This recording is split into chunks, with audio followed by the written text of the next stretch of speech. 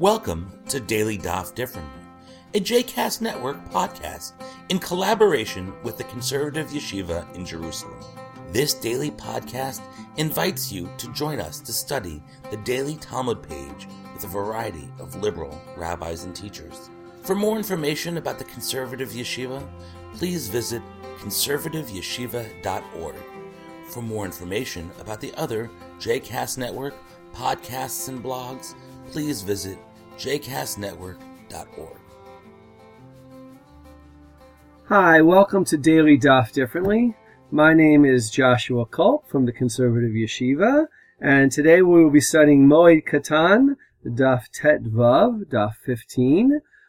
Yesterday I gave the introduction to the third chapter, and we're going to continue on the third chapter. There is a long sugya that actually began in the end of Daf Yud Dalet and continues really on through the end of Daf Tet Vav, even to the beginning of Daf Tet Zayin. And in it we learn of 14 things that for all of them an Avel, a mourner, is forbidden from doing. Some of them, the Gemara consistently compares them with two other categories that also appeared in the first Mishnah of the Parak. The first one is the Minudeh, somebody who has been put into excommunication. Some things are in common between the Avel and the Minudeh, and the person put into excommunication. And it also compares them with the Mitzora, the person who has some kind of skin disease, a category that wasn't halacha l'maaseh, it wasn't practical halacha for Chazal, but it was a theoretical concern coming from the Torah, what things a Mitzora can't do, and what things he's prohibited from doing, etc. So we're not going to be too concerned with the person put into excommunication, or certainly not with the person who has skin disease, but I wanted to go over what are these 14 things that are prohibited or that are obligatory for the Avel. The long sugya sort of serves as a table of context for the rest of the chapter, where we're going to get back into some of these issues again. But for now, it just gives us a brief biblical sources for some of these things, or other types of sources. So I wanted to, before I talked about what these 14 things are, point out that many of them, not all of them, but many of them are derived from a verse in Ezekiel. Ezekiel, in chapter 24, we learn that his wife dies, and this is symbolic of Yerushalayim and the kingdom of Israel, the kingdom of Judah, being destroyed, which Ezekiel is not allowed to mourn for, neither for his for Jerusalem nor for his wife. So God comes and tells Ezekiel in chapter 24, verse 14, that he is going to take away his wife. I am about to take away the delight of your eyes. Machmad enecha b'magifa, from a pestilence, from a plague. But you shall not lament or weep or let your tears flow. Moan softly, in other words, be quiet, ha'anik dom in the Hebrew. Observe no mourning for the dead. Put on your turban and put your sandals on your feet. Do not cover over your upper lip, and do not eat the bread of the comforters. So from those verses, what Ezekiel, generally speaking, is not allowed to mourn, we learn the rules of mourning, what other normal people are obligated to do. For instance, don't lament. So therefore, lamenting must be a part of the normal process of mourning. Put your sandals on your feet is another example. So if Ezekiel was told that he has to wear sandals, so the rest of us can learn that since Ezekiel was instructed to wear sandals, we, when we're normal mourners, are not allowed to wear our sandals. So I wanted to just briefly go over what are those 14 things, and to categorize them a little bit, and then talk about one or two exceptions. So the first thing connects us up with the larger passage in Moed Katan, is that an Avel is not allowed to mourn on the festival. So that connects us to the laws of the festival, to the laws of Chol Moed, which are the subject of Moed Katan. An Avel is not allowed to cut his hair. Again, that's another issue that connects it up to the festival. He has to wear a special head covering. We don't do this anymore, but he has to wear a special head covering. He is not allowed to wear tefillin, and we're going to get back to that, as we're going to see later on in the chapter. What are the rules of tefillin for an Avel? He's not allowed to formally greet other people with she'ilat shalom. He's not allowed to engage in Torah study, not allowed to launder his clothing. He must tear his clothing. He must overturn the bed, and I'm going to come back to what that means later on. He is not allowed to work. He's not allowed to bathe. He cannot wear leather shoes, sandalim. Not allowed to engage in sexual relations, and he's not allowed to send his sacrifices. I should mention or apologize for using the he consistently, but the rules of Avelut apply both to males and females equally. There is no distinction, at least not in the normal rules of Avelut.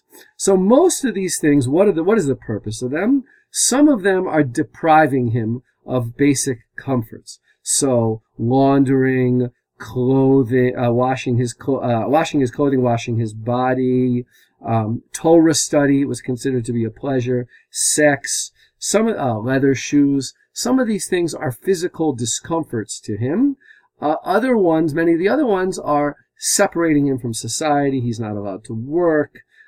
He's not allowed to send his sacrifices, no greeting. He's not allowed to, not allowed to greet, etc., etc. So most of these things are either depriving or separating him from society. One of them, I think, is interesting and stands out from the others because it is, in my opinion, at least one understanding of it, purely symbolic. Now, by what I mean symbolic, it means more than just signifying that he is an Avel. So wearing a special head covering, I would not call that symbolic, but I would call that a signifier. A person wears a head covering in order to signify that he is or she is an Avel. Just like you might wear, special clothing to signify that you are the baseball player, right? Right? If you're the baseball player, so you wear special clothing when you go onto the field, and everybody can look at you and say, that guy is not an umpire. That guy is a baseball player. So a lot of times we wear special clothing to signify who we are. I wouldn't call those symbolic. Right? It doesn't stand for something else. But overturning the bed, at least as it's understood in the Bavli, and perhaps in the Yerushalmi as well, the Jerusalem Talmud as well, is symbolic of death.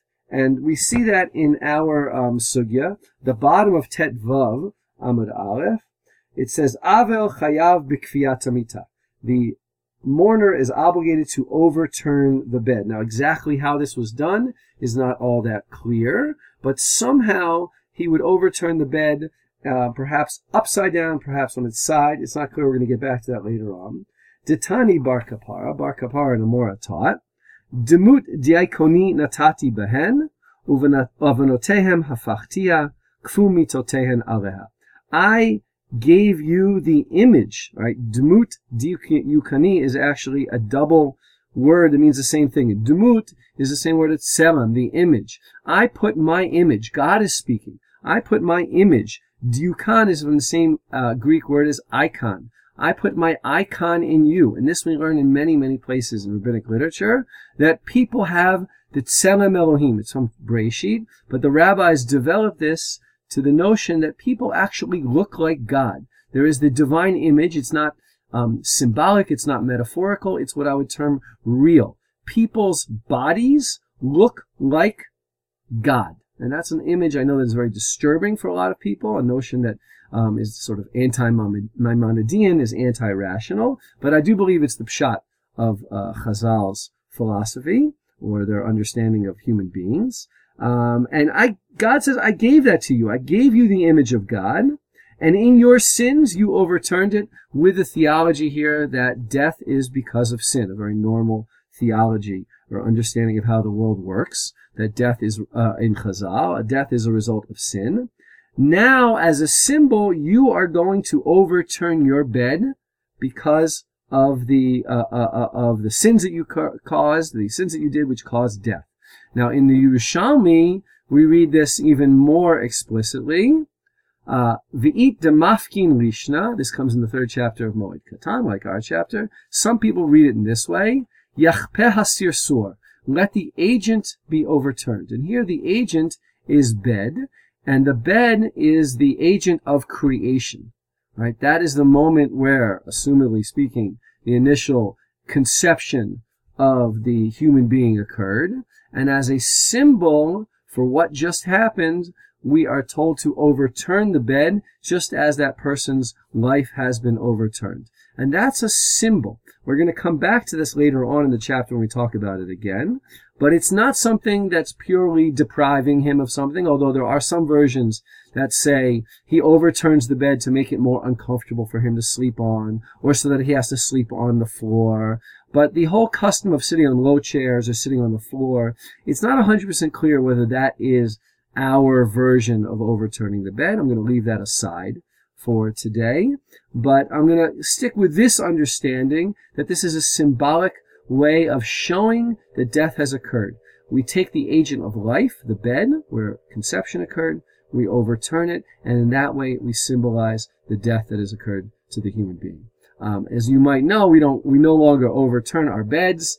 Some of the Rishonim, last bit I'll end up with here, some of the Rishonim point out that in Europe they saw these overturned beds and they thought the Jews were engaging in sorcery. And they were afraid that the non-Jews would persecute them because of their overturned beds during mourning, and so they stopped overturning the beds. Probably this is not the original reason, the actual reason why they stopped overturning the beds. Probably was a custom that was forgotten. It didn't make sense in their material reality, but I still think it's an interesting note there that sometimes the fear that what Jews do looks like sorcery caused changes in our customs. I hope you've enjoyed today's episode of Daily Daf Differently, and that you'll join us again tomorrow for a new page. The music at the open and close of this episode is Ufros from the Epichorus album One Bead, available on Bandcamp, iTunes, and Spotify.